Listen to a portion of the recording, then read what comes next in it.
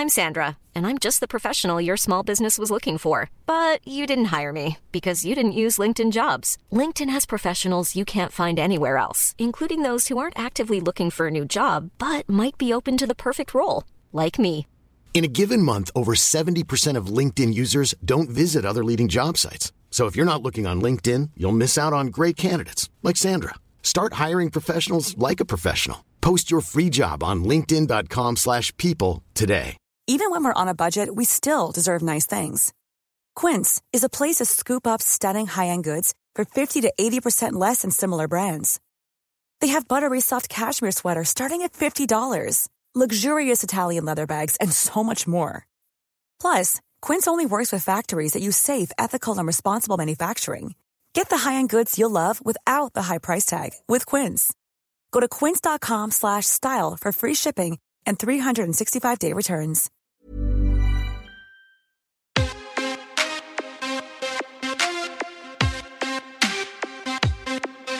Welcome to the MMA Fan Podcast. Ladies and gentlemen, I give you Stu and Blake. Hello and welcome to the MMA Fan Podcast. I am Blake Harrison, and joining me as ever on a bright, early Friday morning is Stu Whiffin. How you doing, mate? Not bad, not bad. He's early, isn't it? It's before 8 o'clock, yeah. We've gone early on this one. My wife needs a laptop, so we need to go early. You look like you've already been in makeup this morning. You look good. Oh, have I realised that you can put filters on Zoom so that you don't look like you're about to die from being super pale? Then, yeah, I've just done it. Cinnamon, mate. Get on the cinnamon. Cinnamon? Oh, I am all over cinnamon. that. Oh, yeah, there you go. I'm a little disappointed with my video. I bought a really nice webcam. Yeah, you look a bit weird. And I look a little bit kind of washed out because the light makes everything just really weird in here. But like I say, the sun's not come up yet. It's still a little bit grey out there. So I'm hoping as the podcast unfolds, we get a bit more natural light for those that are watching. And those that are watching, we should say thank you because the YouTube channel's really growing, isn't it? Yeah, we're getting loads more subscribers now, which is great. I think the UFC 286 Fight Week did us a lot of favours because we were in and amongst it. And thank you to everyone that's come over, subscribing on YouTube, watching the videos, and equally has gone to the podcast as well. So thanks very much. Yeah, absolutely. Huge thanks. If you could give us a little review or a little 5-star rating. Or, if you haven't subscribed, hit the subscribe button. I like doing stuff like that, and it's like, oh, please help us. Please do a little review. Please order 5 stars. It makes us go up the rankings and blah, blah, blah, blah. Well, we've made it really easy because we've just dropped a little link tree in our bio for everything we do. So if you go to Instagram, Facebook or Twitter, just click that link and then it just gives you a one-stop shop for everything. You can just go and find whatever platform you want to listen to your podcast on. If you've not watched us on YouTube yet, just click that and it'll take you to the YouTube channel. And so it's nice and easy. Wherever you just search MMA Fan Podcast, there'll be a little Linktree link that'll take you to anywhere you need to go. Should also say before we get on with it, we recorded another one a couple of days ago. We got to sit down with not just Jack Shaw. We had Jack back on, which is always a pleasure, but he brought Daddy along. We had Richard Shaw as well. We had Richard Shaw and Jack Shaw. What a chat that was. That was lovely. It was really nice. So we were talking a lot about how Richard started off in MMA. Obviously, the kind of the difficulties between the trying to balance that fighter-coach dynamic with the father-son dynamic that already exists and stuff like that. And it was quite fascinating. It was really interesting to kind of watch them both have differing opinions on things. And it was a really lovely chat. Absolutely. Anyway, that'll be coming very soon. So, as Blake said, subscribe and you won't miss that one. Another thing I just want to touch upon was something that really blew my mind. Former guest Stevie Ray put a post out alongside his wife trying to raise £100,000 to enable his daughter to have brain surgery. And seeing the MMA community go to work within 24 hours, that money was raised, was incredible. It was really lovely. I'm not going to lie. there's been a few moments over the last few weeks that I've been disappointed in some of the fighters that I follow, or some of the rhetoric on, like, you know, when you see MMA Twitter talking about something. And I would say that there's a few things going on at the moment where I disagree with a lot of what fighters and other people in some of the MMA media space or whatever are thinking regarding kind of the LGBTQ community or just politics in general, you know. Yeah. But to see everyone come together and just help out Stevie Ray and his family and his daughter, because I think it was some form of epilepsy. She was having multiple seizures. I read what Natalie Ray, his wife, was putting down. And I swear it didn't take long. And they got £100,000 together. You know, we put it up on our socials. I donated as well. But I mean, there was one massive donation I saw that was Dana White threw in 10 grand in there as well. So well done to everyone. Whether, I mean, look, well done to Dana for donating so much money. But if you were one of the people that either saw it on our link or saw it on Stevie's and you donated £1, well done to you as well, because it's all just contributing, and it's whatever you can afford to give to someone you probably don't even know, but your heart goes out to any family that are suffering in that way. So best of luck to Stevie, Natalie, and the rest of the family. I hope that, you know, they get the treatment that their daughter needs. And yeah. Right.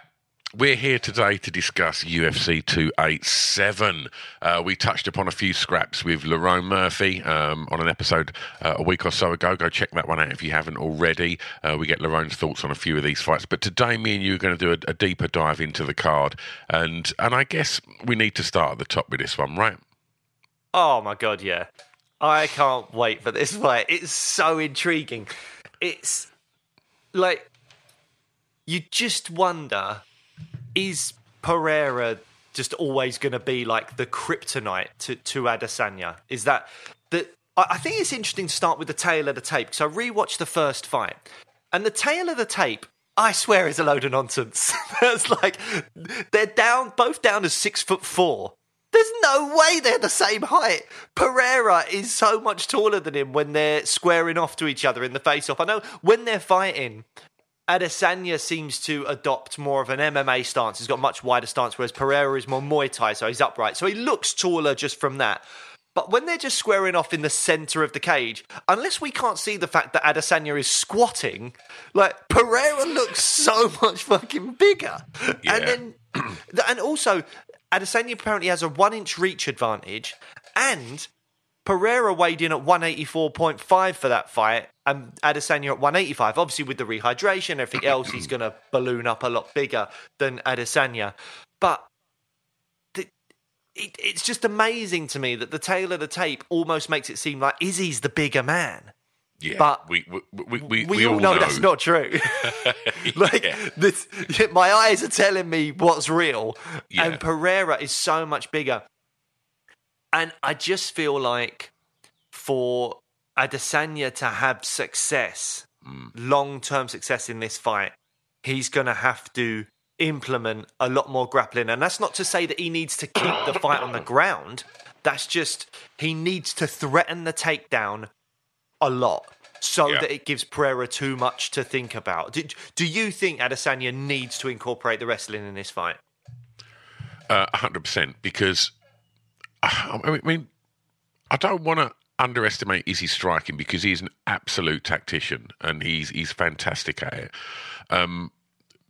But as I think we touched on the Lerone episode when we did sort of mention this fight, is he just feels that Izzy's striking, he's picking him away, and obviously, you know, he clocked him, you know, big in that last fight and very nearly got the W.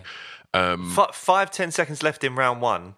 Completely different Izzy's fight. won that fight. And similarly with the kickboxing bout, their second kickboxing bout, standing 8 count, you know, in MMA, Izzy would have been all over him. So Izzy can knock out Pereira. We've seen it. It's just not quite worked out for him yet.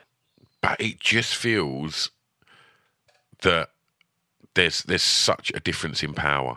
And it just feels for every 10 shots Izzy throws, Pereira's just got to land that one, and it's curtains. And it just looks like he hits so hard. I'd love to hear, Izzy be honest and in an interview and say, like, have you been ever hit harder than what Pereira hits you? Because he's been in there with the best, and it just looks like whenever he connects with Izzy, it's problematic. And I think by wrestling, to answer your question, I think by wrestling, I think it really does change the dynamic of the fight a bit more, because Izzy seemed to want to stand and trade and maybe just kind of earn that respect of like, look, I'm coming into your domain here. I know you want to stand, you want to keep this on its feet. Let's do that, and I'm going to beat you.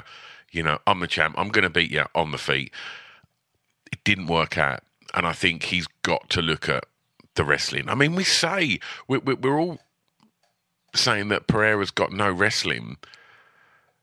Have we seen him really up against it yet? On the floor. Look who Pereira's got in his corner. Do you know what I mean? I'm sure his ground game can't be that bad, and Izzy's that good. Well, that's the issue. See, for me, I think it's so weird that Alex Pereira is the middleweight champion of the world with his lack of experience that he's had in MMA. I think it's so weird, and it's only happened because he got fast-tracked, and he was able to get away with not fighting certain people in the division. I think it's so weird because clearly Pereira had Izzy's number last time, may have Izzy's number again, and may just be a better fighter than Izzy. But does Pereira beat Robert Whittaker or Marvin Vettori? Not in a million years. Not in a million. He beats Marvin Vettori. I think Marvin Vettori could grapple Alex Pereira. I reckon he absolutely could. I think, because he's bigger than Whittaker as well. And I absolutely think... I mean, if any of them tried to strike with him, they'd be in big, big trouble. But I think the fact that, particularly Whittaker, but I think of Vettori or someone as well, the fact that they can incorporate the grappling so easily in and amongst trying to stay in there for just a few seconds with the striking means that they would cause Alex Pereira so many problems. But I think Izzy does need to go to some grappling. Izzy's grappling good enough? I don't know. It seemed to work for moments in the first fight. I don't know if it was the third round or whatever, where Izzy was just on top of him for a lot of that round and doing damage and doing all right. But, I mean, God, if Khamzat Chimaev went up to middleweight now, which is rumoured to do, I think he'd be licking his lips at fighting Pereira. Or Izzy. Well, or Izzy, yeah, but I think Izzy would be a harder fight. I think Pereira obviously has beaten Izzy and may beat Izzy again. But I think even so, Izzy would have better takedown defence and is a more well-rounded mixed martial artist than Pereira is. So, and I just want to sort of touch on something to pick up on what you were saying about Vettori.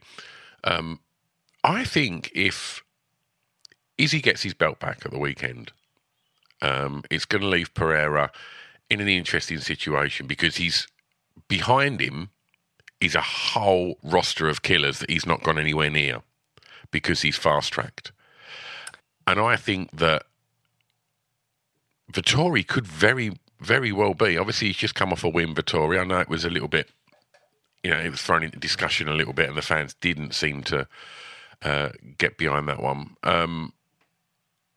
I think it could very well be, if Pereira loses at the weekend, I think Vettori could very much be his next fight. I think that would make a lot of sense. I disagree.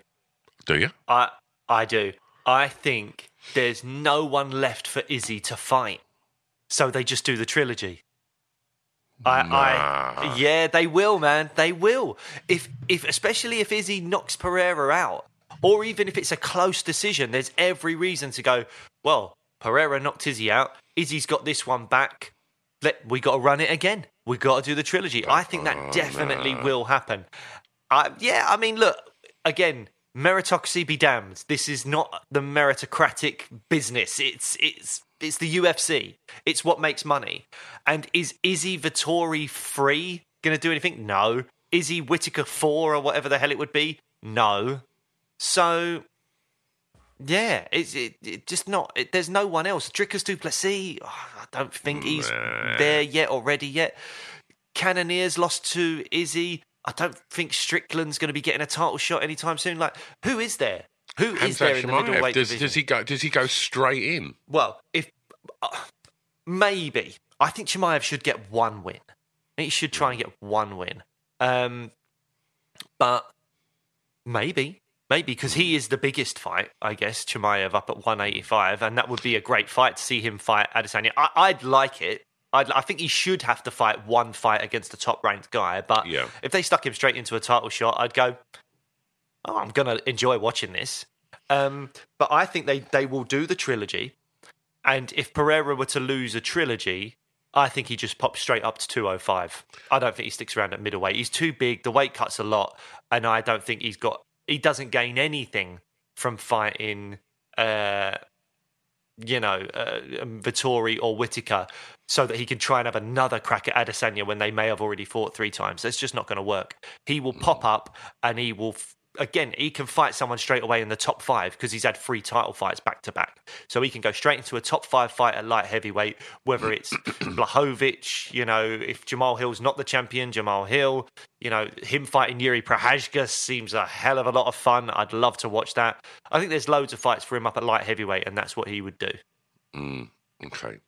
Well, look, let's get our predictions. How are you seeing this? How are you seeing this, and who do you want to win? That's really tricky, because I think for the sake of the division, it might be better if Pereira wins, even though I don't think he'll stick around in the division for very long. But I just think it opens up fresh matchups for the belt. Totally agree. Whereas if Adesanya wins, it's difficult. But I like Adesanya. I really think Adesanya's great. And so, it's kind of like my heart's kind of torn in 2 places at the moment with that. But I think that as much as Izzy might incorporate the wrestling, and as much as Izzy, I think, is actually a better striker than Pereira. Izzy is technically better than Pereira. That power, man. You just can't... He took him out in round 5. Like, that power's still there in round 5. Is he technically a better striker? I think so. Yeah. I think he's sharper, on his feet. Yeah. 100. I think so. I think Izzy outstruck Pereira. I think Izzy as I say, I think in kickboxing matches stuff like that, you see Izzy's the better fighter. He just doesn't have the power, and that power means so much. It just means so much. And I think Pereira will get it done again, and I think he will probably stop him again. I just don't think. I don't think Adesanya can survive for 5 rounds because, like we said when Lerone Murphy was there, Izzy needs to fight a perfect fight for 25 minutes. He needs to constantly be skirting around the outside of the cage. And you remember that first fight. Anytime Izzy was skirting around the edge of the cage, Pereira was just coming forward. And it got tense. You were like, oh my God, he's going to catch him. And Izzy would land a couple of strikes and then move away, dip one way, go the other way, all that kind of stuff just to get away from Pereira. But Pereira was hunting him. The entire fight, it was hunting him down. And I just think you can't survive for 25 minutes when that man is hunting you down. Unless you can put him on his backloads and he's not really got his big shot and all that kind of stuff. I just don't see how you can survive 25 minutes on the feet with that man. I don't think it's humanly possible for Adesanya because he's just not big enough.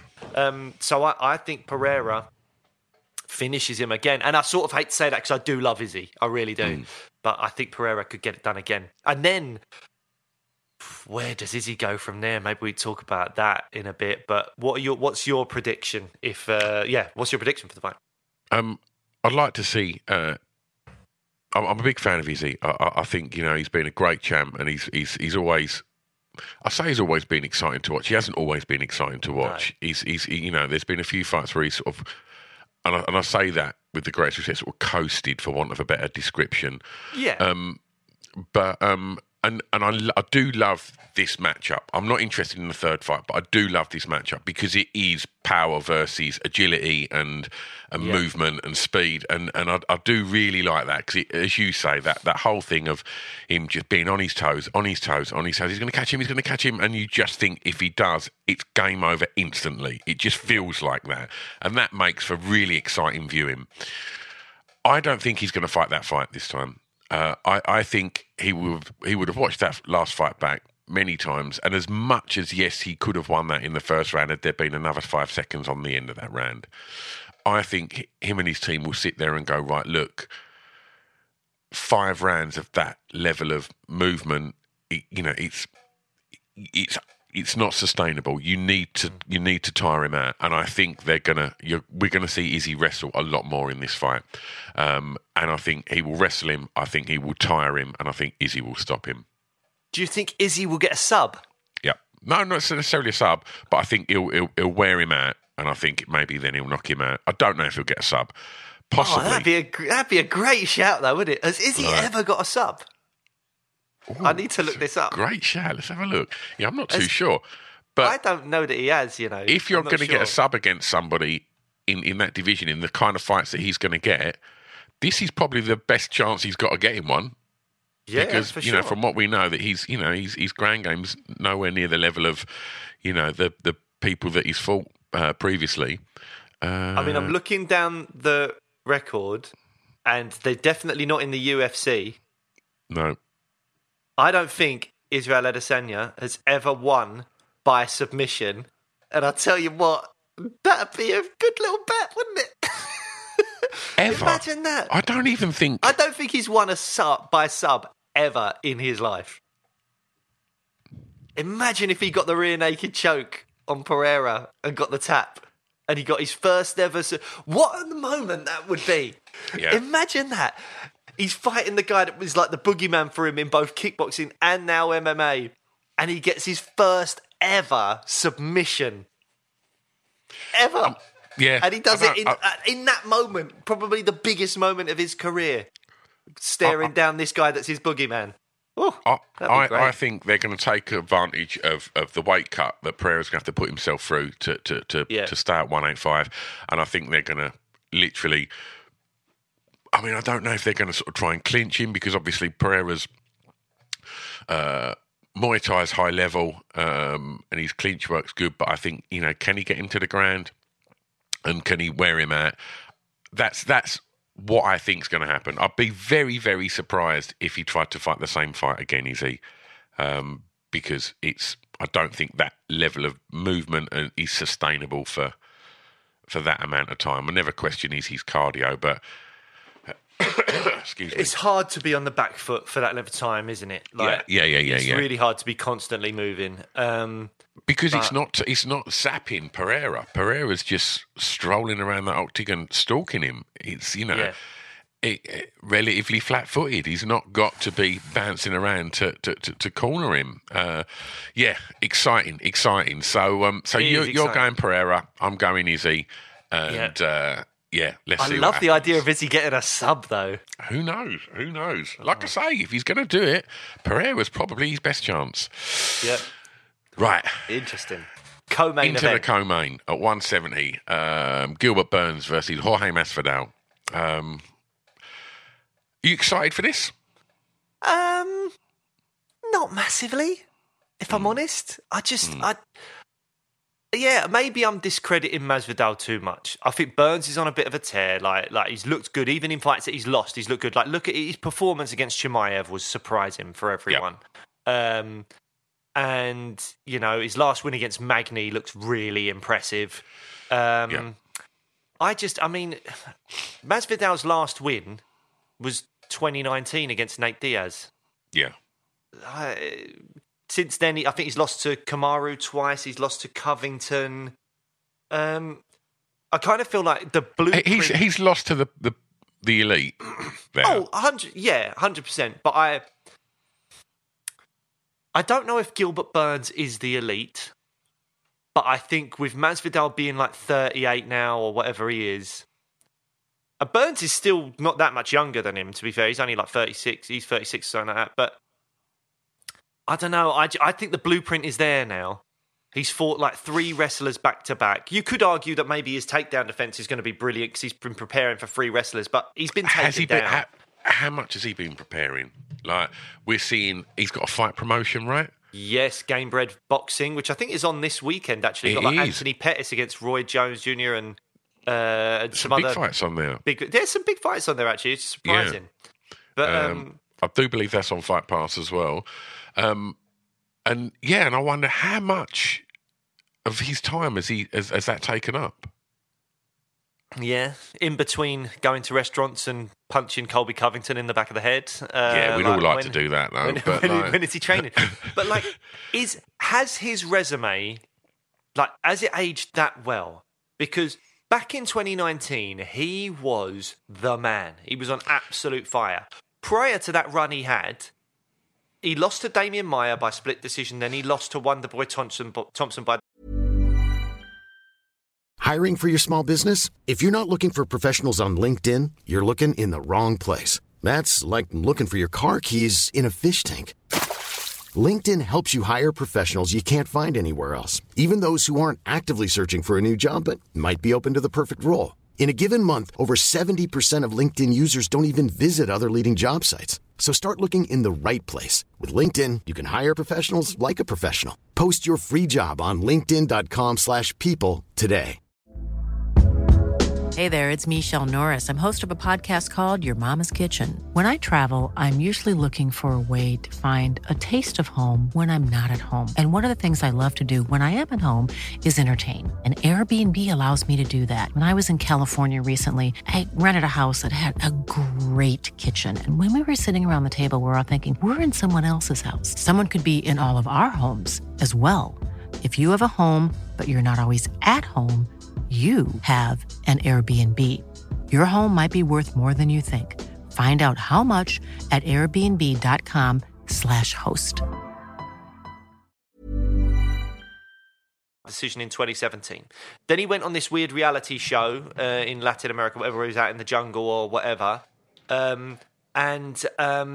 He comes back with this whole thing of like, I need to stop making decisions. I need to just go out there for the kill every time. And it worked. I was there, like, almost cage side for Darren Till Masvidal, and he slept him. But has that win aged that well, having looked at what Darren Till's done since? Not massively. I mean, it was a great win at the time. I'm not discrediting the win at the time, but when you look at where Darren Till has gone now, do you go, wow, what a moment for Masvidal? I don't know. It's conflicting in my head. Then Ben Askren with that flying knee. Ben Askren was amazing in one championship and other organisations, but he didn't do great in the UFC. I mean, like, his one win... Can't take UFC, nothing away from that stoppage, mate. Like, no, that's impressive. It was phenomenal. It's an iconic moment. The flying knee, absolutely amazing. Everyone went friggin' nuts for it. It was great. But if those two fight 10 times, does that happen every time? I don't know. It looked like lightning in a bottle, really. But also... Ben Askren had one win in the UFC over Robbie Lawler, and that was contentious. Yeah. So again, I'm just trying to critically analyse Masvidal's, last few years. Then you've got the Nate Diaz fight, which I think he won fair and square. It was a doctor stoppage, and people can argue, oh, Nate was coming back up. Masvidal was winning that fight, as far as I'm concerned. So there's the Darren Till knockout, which was amazing. It was great, but hasn't aged amazingly well. Ben Askren, again, like lightning in a bottle, an incredible moment, not taking anything away from the moment. But in hindsight, do you look at a win over Ben Askren with a lot of kind of pomp and ceremony? Not really. And then Nate Diaz. Sure, Nate Diaz left the UFC now. There's a big jump up between those names and Kamaru Usman twice and Colby Covington.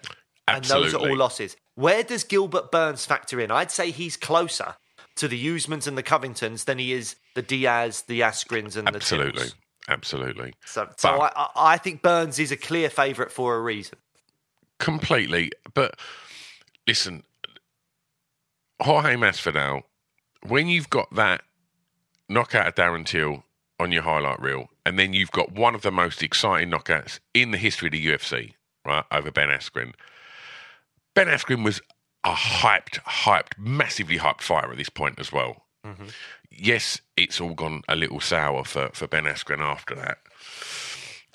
But what you've got, it's that kind of Conor McGregor syndrome. It's like he's done some incredible things, Conor more so, but of late, when you look at it, it's not been very good. There's been lots of defeats and things that aren't very great, but he's got star quality built off of them knockouts, built off of who he is, built off of how he carries himself. So it doesn't matter that is he top 10, Jorge? Maybe not. I'd have to check the rankings for you then. But he's a superstar. And I think if he gets this win... He's 11th.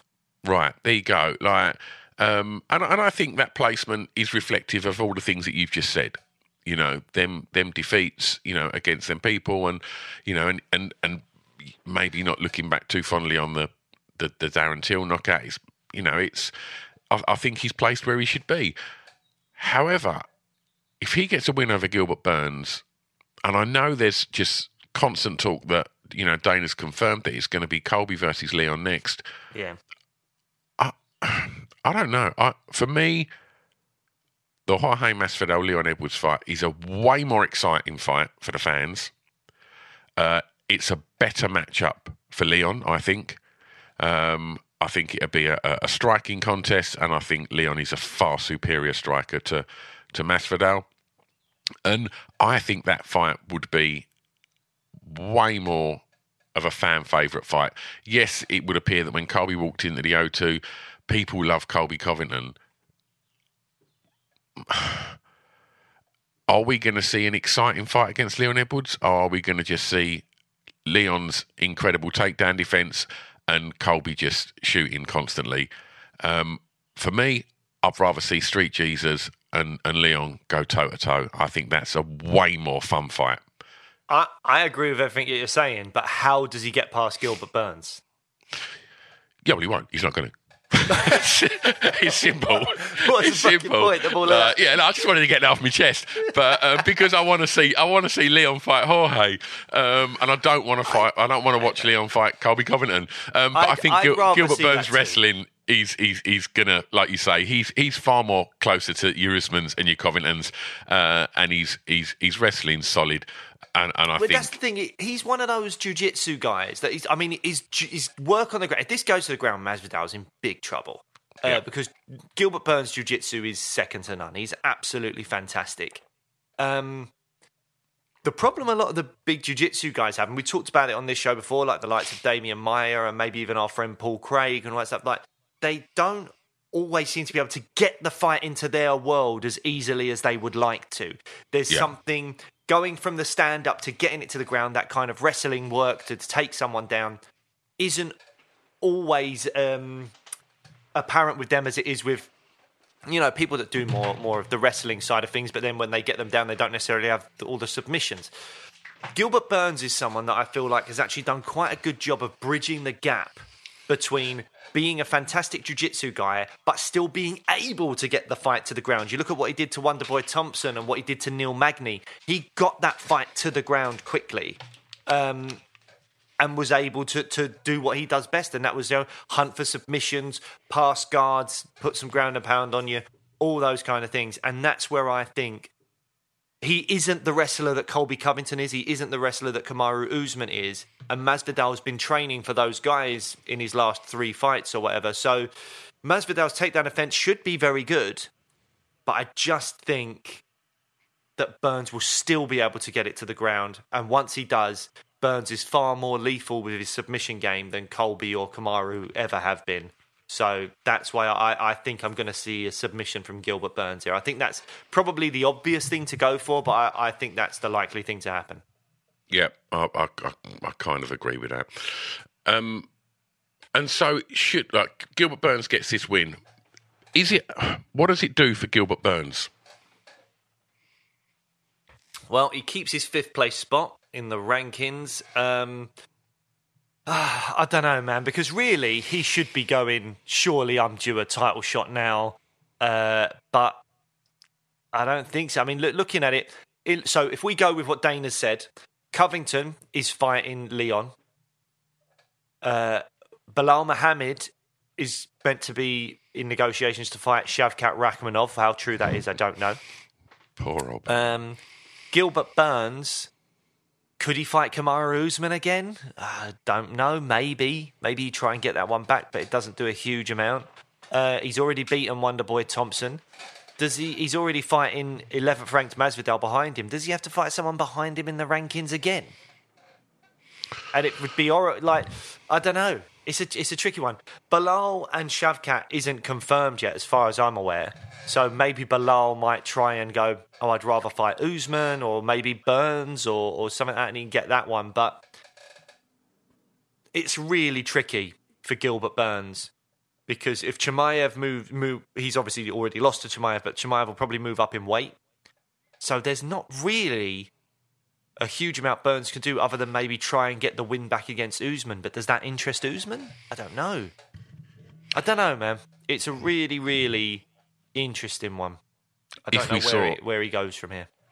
I mean, if we saw Gilbert Burns pull off a spectacular KO of Jorge, then maybe his stock would go up a little bit. He would become more of a sort of fan favourite. Not that fans are not big fans of Gilbert Burns, but he's not got Jorge Masvidal level interest, and the casuals aren't huge Gilbert Burns fans, whereas everybody knows who Jorge is. I think maybe a big win over Jorge could push his stock up a little bit, and all of a sudden there might be more exciting fights. But yeah. I think so. I think it's just he is in a really tricky spot, because Dana's just digging his heels, because the winner of this fight, whether it's Burns or Masvidal, could have an argument to go, come on, let me fight for the title next. Yeah. But Dana White seems to be digging his heels in. It's going to be Colby Covington. I still don't understand why. Someone in the media asked him a question recently about why Colby deserves it, and he's like, oh, well, he weighed in and was the backup fighter, and they were like, oh, but he sat out for a year, and Dana was like, well, Leon sat out for 2 years and he got his shot. And it's like, well, no, Leon didn't sit out for 2 years. He was scheduled to fight Tyron Woodley, and then the pandemic happened. And then there are multiple fights that fell through for him, including Jorge Masvidal, and I think 3 fights with Khamzat Chimaev, where Leon, I think, signed the contract 3 times to fight Khamzat Chimaev. He was ill with COVID once, and Chimaev was ill with COVID twice. Once was very serious, and if you remember, I think Chimaev said he would have to retire because it was such a serious reaction he had to COVID, and then I think they tried to rebook the fight, and that didn't happen again. So Leon had loads of bad luck. And then there was the no contest with Bilal thrown in there, a fight with Nate that got cancelled and then rescheduled, and then the fight happened. Like, Leon did not sit out for 2 years. Leon was trying to fight. Colby has sat out for a year. And Dana White says, well, that's because Masvidal jumped him and he was suffering the injuries of that. It's like, fuck off. Come on. Do you know what I mean? It's like he was doing the whole lawsuit thing. He knew he couldn't book a fight because of the lawsuit. And now I'm assuming the lawsuit's gone because he's booking fights and he's weighing in for things and stuff. So I don't know, man. I don't understand the Colby thing. I don't know. I don't think he's as big of a star as everyone or as the UFC think he is, but maybe I'm wrong. Bilal Muhammad is the guy that I've been saying for a while really should be getting the shot, but I appreciate that not many people clearly want to see that. We had some comments on our socials when we mentioned that Bilal's got the kind of, you said the Leon's passed him the bad luck baton, and now Bilal's there having to fight the Shavkats and all that stuff. And there were comments underneath just saying, well, yeah, but he's boring and stuff like that. And I'm like, well, I guess I don't find him that boring. I mean, I know that his fight style isn't overly exciting, but it was like his fight with Sean Brady was all right. He's very good wrestler. He's he can be funny on social media. It's like, yeah, he's not got one of those personalities that really jumps off the page. But I don't know. I'm all for guys like that. We mentioned this to Jack and Richard Shaw the other day. I love people like Jack Shaw. I love people like Corey Sandhagen and Robert Whittaker and Arnold Allen. But I love those guys. All 4 of their fight styles are good and exciting. Yeah. Like the people you've just mentioned. And I do understand that Bilal's fight style is not the most electric, but it's effective. And it's so effective that, it's given him, the record that he's got now. And by rights, he should be knocking on that door for that shot, 100%. But like you say, it's a business. And for every Bilal that's tearing through these contenders, you've got a Jorge Masvidal just kicking back, setting up a fight organisation whilst kind of lingering just outside the top 10, but will fast track to anything because he's Jorge Masvidal. Anyway, moving on. So we both agree that Gilbert's going to win this, right? I believe so, yeah. I mean, it'd be great for Leon, maybe, and great for the fans if Masvidal pulls something out the bag. But I can see Gilbert winning this quite easily. Who knows?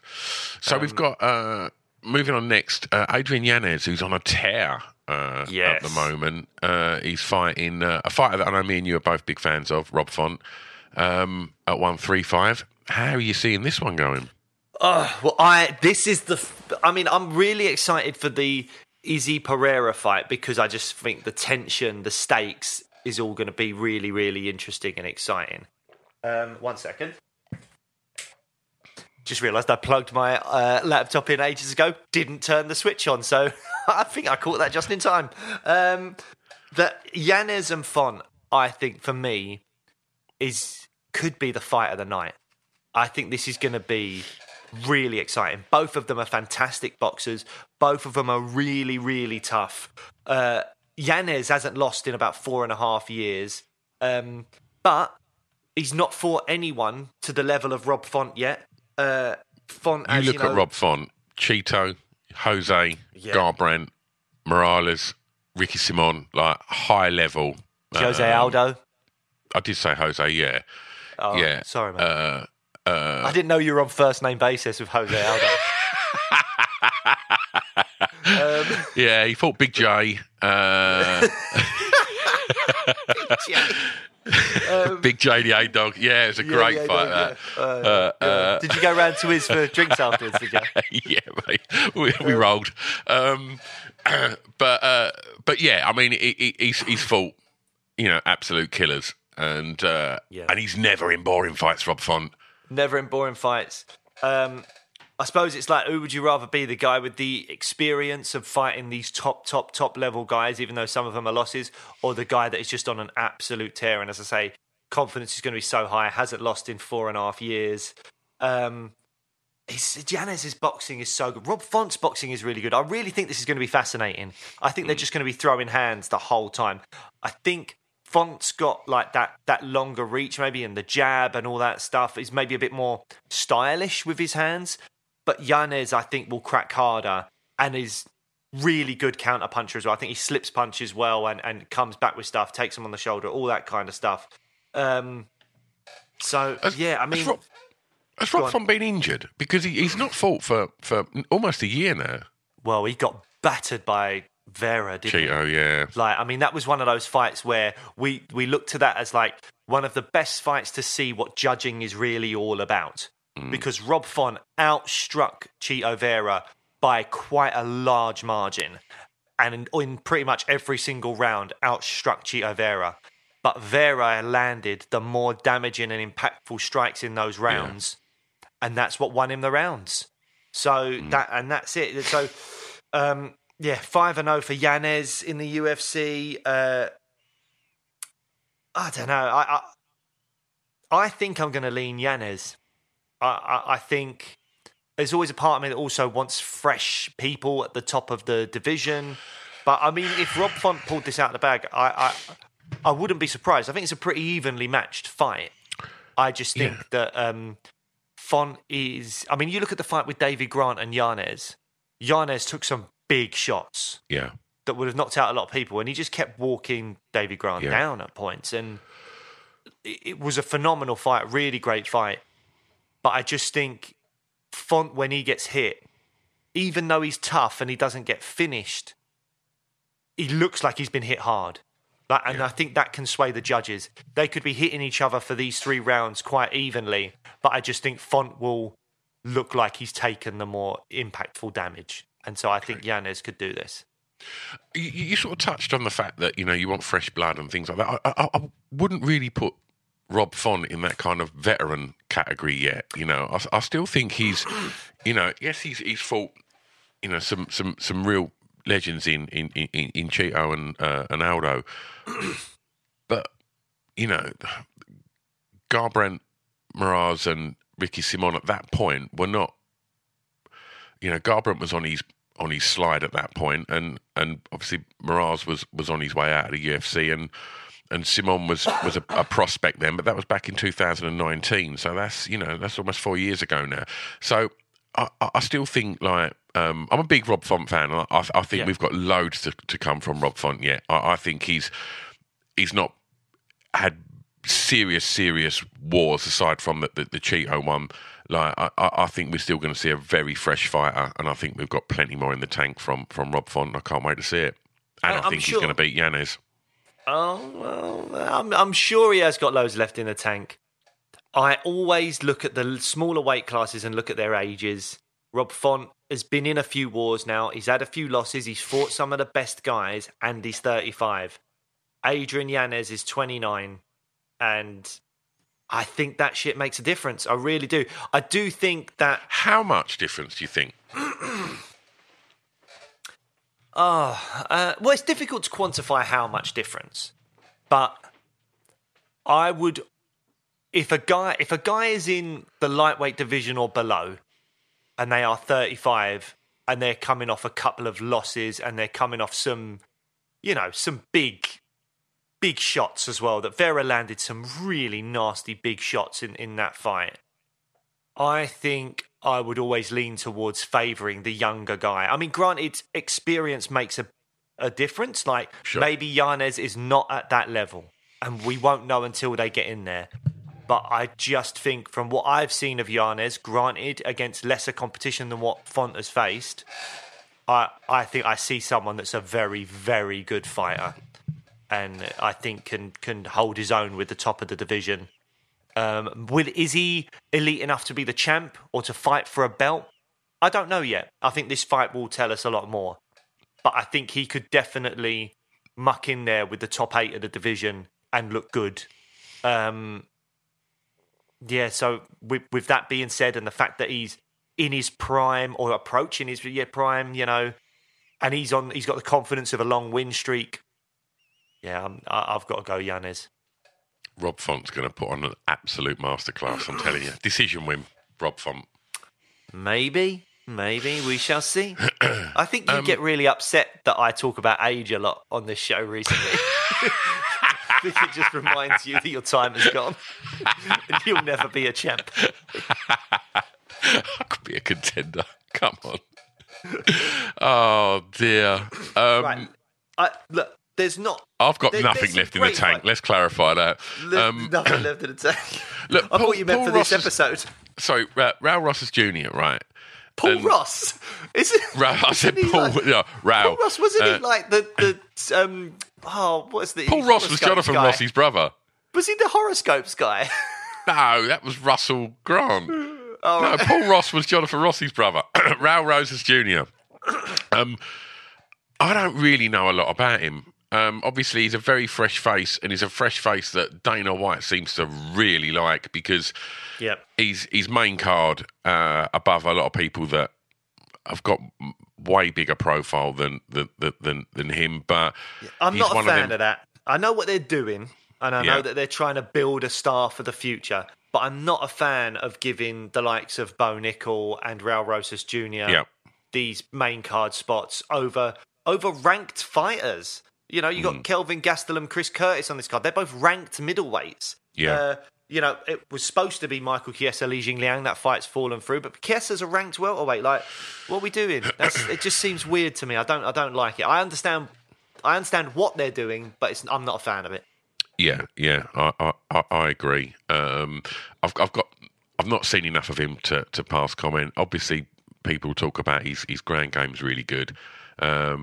Let's wait and see. And only 18 years of age. Yeah, so I think the UFC are probably going to slow roll him and give him opponents he's likely to beat for a while, because that just makes sense to grow a fighter and not throw him in the deep end too soon. Hopefully, that's what they do anyway. But yeah, I don't need to see it on a main card yet. Yeah. So there you go. But other than that, Kevin Holland versus Santiago Ponzinibbio, I think this could be a really fun fight. I don't know how much is at stake, really. Holland's lost 2 at welterweight now, but Santiago has struggled a bit since he returned from that horrible illness. He had like some kind of blood disease that nearly killed him, I think, and he had a long time off. And it was a shame, not just obviously for his health, but because he was on such a tear. He was doing so well in the welterweight division, had to leave for a while and get healthy. And since he's come back, he's not quite been the same guy. But he's not fighting fools. Jeff Neal, and Pereira, decent level fighters. Obviously, he's got the recent win over Morono. I don't see that there's huge implications for the division if either of those do something spectacular. I think they're both always in pretty exciting fights. And I think that's where Kevin Holland needs to be. Yeah, I don't think Kevin Holland will ever be a champ or even ever fight for a belt, if I'm honest, because his hole in his ground game is just way too much. And we even saw in his striking, I mean, he was against the elite of the elite in terms of striking, really, against Wonderboy Thompson, but he lost that one as well. I think Kevin Holland... They're the fights we want. Yeah, but I think Kevin Holland needs to adopt the Cowboy Cerrone approach. He needs to be like, I will fight anyone, anytime. I'll go in there and I'll put on fantastic fights and I'll be funny on Twitter and Instagram and all those things. And people will love me. And they'll want to watch me fight. And it doesn't matter if I ever get belts because I'm hunting for as many fights as possible that I can stay healthy with and bonuses. Yeah. And that's where he'll make loads more money than some other fighters that are higher up the rankings. That's what I think Kevin Holland is gonna be doing, and I think the role suits him really well. Yeah, I don't hate on that at all. Gastelum, Chris Curtis. I want to. I won't go through the whole card. Just aware of time. But Gastelum, Chris Curtis. I'm a huge Kelvin fan. I just think he's an absolute dude. From the very first moment, I see him, get that last pick on the Ultimate Fighter to come through and just become, who he's become. He seems like such a nice guy as well, and I'd like to see him, have I guess a last stab at it really, and see what he can do. And Chris Curtis, I think it's a nice matchup. That. Yeah. Gastelum's. I have a soft spot for Gastelum. I liked the fact that he was the last pick on the Ultimate Fighter and won that. I didn't like that he beat Uriah Hall in the final because I loved Uriah Hall after what he did on that series. He just... I bet that guy that's still unconscious from that spinning roundhouse to this day, he's probably really happy that Gastelum got that win. Oh man, that was something else. That if you haven't seen that KO, Uriah Hall on the Ultimate Fighter, oh my God, spinning back kick some guy to the face, and afterwards he's apologising. He's like, I'm sorry, because it just looked such a bad one. And Uriah Hall even won a fight by stoppage from bottom. He was put on his back, and from bottom, I think he was hitting someone with punches and elbows, and the guy was stopped. Yeah, and he was he was in bottom position. It was crazy what Uriah Hall did on that series, and then unfortunately, it just never quite worked out for him in terms of getting a title shot and stuff in the UFC. But back to Gastelum. He's lost 5 of his last 6, man. It's not good reading. I mean, I know he's fought some really top guys. He just doesn't seem to have been the same since that interim title fight with Israel Adesanya, which I would say is arguably my favourite fight of all time. I'd probably need to go back and rewatch Yuri and Glover again because that was just madness. But Israel Adesanya versus Kelvin Gastelum for the interim belt is one of my favourite fights ever. If you haven't seen it, go and watch that fight. I just don't think Kelvin's been the same since. He lost to Darren Till, he lost to Jack Hermansson. He got a win over Ian Heinisch, who's a level below. And then lost to Robert Whittaker, lost to Jared Cannonier. So again, not losing to terrible opponents, but it's just... Gastelum at that level should have beaten Till and Hermansson, I think. I think so. The Hermansson one was tricky because... The heel hook, wasn't it? it was a heel hook like within the first few seconds of the fight. It was just, I think it was like a mistake. Then the Darren Till one, I can't remember if it was a contentious decision or not, but it was one of those fights where it was on the feet the whole time, but not a huge amount happened.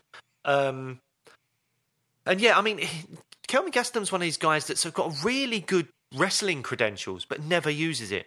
He just kind of fell in love with his boxing and with his hands, and he's got great hands, and he can knock people out and do really well. Look what he done to Michael Bisping. Look what he done to Bisping, absolutely. So, yeah, I don't know, but it's just not.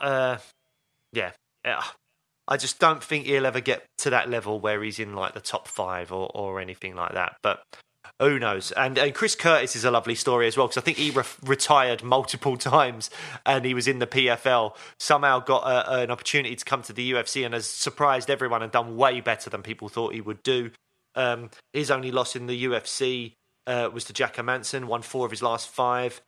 I feel on paper that Kelvin Gastelum is better and should win, but I don't know, because I think both of them are good wrestlers, so this should be on the feet. And I think Kelvin's got crisper hands, but you just never know with Kelvin Gastelum, man. You don't know what Gastelum is going to turn up. So, yeah. Other fights on the card, Cynthia Calvillo versus Lupita Godinez at flyweight. I don't have much to say about that. Michelle Waterson against Luana Pinheiro at strawweight. That's 10th against 14th. Big step up for Luana. But again, I'm going to mention age. Waterson is now 37 on a 2-fight losing streak and only won 1 of her last 5. So I think Pinheiro will be the firm favourite in that one. And the only fight I that's left that I have any interest in massively talking about is friend of the show, Chris Barnett. Yeah, mate. He's there. Always fun. Always a great fighter to watch, and also he was a great chat as well. If you don't know anything about Chris Barnett, he's formerly known as Huggy Bear. He's about 5'9", but a heavyweight. He's a very round individual, but he is so positive, so much fun, and we had him on the show. And it was great. So go and check out the Chris Barnett interview we did in our archives and check out some of his highlight reels, because this man throws spinning stuff. He does flips. He's so much fun to watch. So I really hope he does the business against Chase Sherman. I mean, just to touch on Barnett again, when you see him, you do not picture this guy knocking someone out with spinning kicks. No. It's the last thing you ever expect from him, and he done it, and it was spectacular. It was arguably not as spectacular as his celebration or his walkout. If you want to see a superstar in the heavyweight division, go and just Google Chris Barnett walkout or celebration, and why not throw in his little highlight reel of KOs as well? But yeah, honestly, like somebody that can do a backflip and land on their ass with like their little Buddha belly just hanging over their shorts looks amazing, and he's such a dude. Go and check out the episode where we've had Chris on, because he was so much fun. I mean, all in all, we've got a great card this weekend. Real shame about Jing Liang getting injured and not getting to see him fight against Chiesa. So far Chiesa doesn't have a rescheduled opponent or anything like that, so I don't know if someone can step in at short notice that Chiesa would want to fight, or if it's a minor injury from Liang and they just rebook the fight for a few weeks down the line. I don't know. Who's fit that likes to wrestle at 170? That maybe that win would make it good for him to maybe get a title shot. What's fucking Cody doing? Sitting on his fucking ass, bitching about Jorge Masvidal. Why not fight Michael Chiesa? Great wrestling matchup. Get the win, and then call out Leon. Yeah. I mean, look, Colby, I think, should have to get a win under his belt, but it's happening now. I think we're going to have to just make our peace with it. It's happening. All right, Colby's got the shot. There you go. We'll be back. You never know. If Masvidal pulls out some kind of flying knee madness, who knows? And apparently they're coming back in July. Right. So that's the rumour. July 22nd, the UFC's back in London. Rumoured, not official, but rumoured. Absolutely. We'll be back after the weekend with a post-fight show. As mentioned at the beginning of the show, we had a great chat with Jack and Richard Shaw. That'll be coming out very soon as well. We've got some other guests in the pipeline looking to come on, so we've got some great stuff coming your way soon. And if you're new to the podcast, go check out the back catalogue, because we have got well over 150 episodes now of some absolute cracking natters with some all of your favourite fighters. You know, we've mentioned Bisping on here, and we had a great chat with Michael Bisping. We mentioned Tyron Woodley. We've had Tyron on. We've had Volk. Oh gosh, I'm trying to think. There's just go and have a look, Hardy, because Dan Paddy Hardy, Pimblett, Molly McCann, Jojo Wood, Arnold Allen, Jack Shaw multiple times. Yeah, we've had them all on. We've had them all on. And so go and get stuck into that back catalogue. We're on all the social media platforms. We're probably most active, I would say, on Instagram. But we are regularly posting on Facebook and Twitter as well. So go give us a follow there. Other than that, enjoy the fights at the weekend. And we'll see them on the other side, right?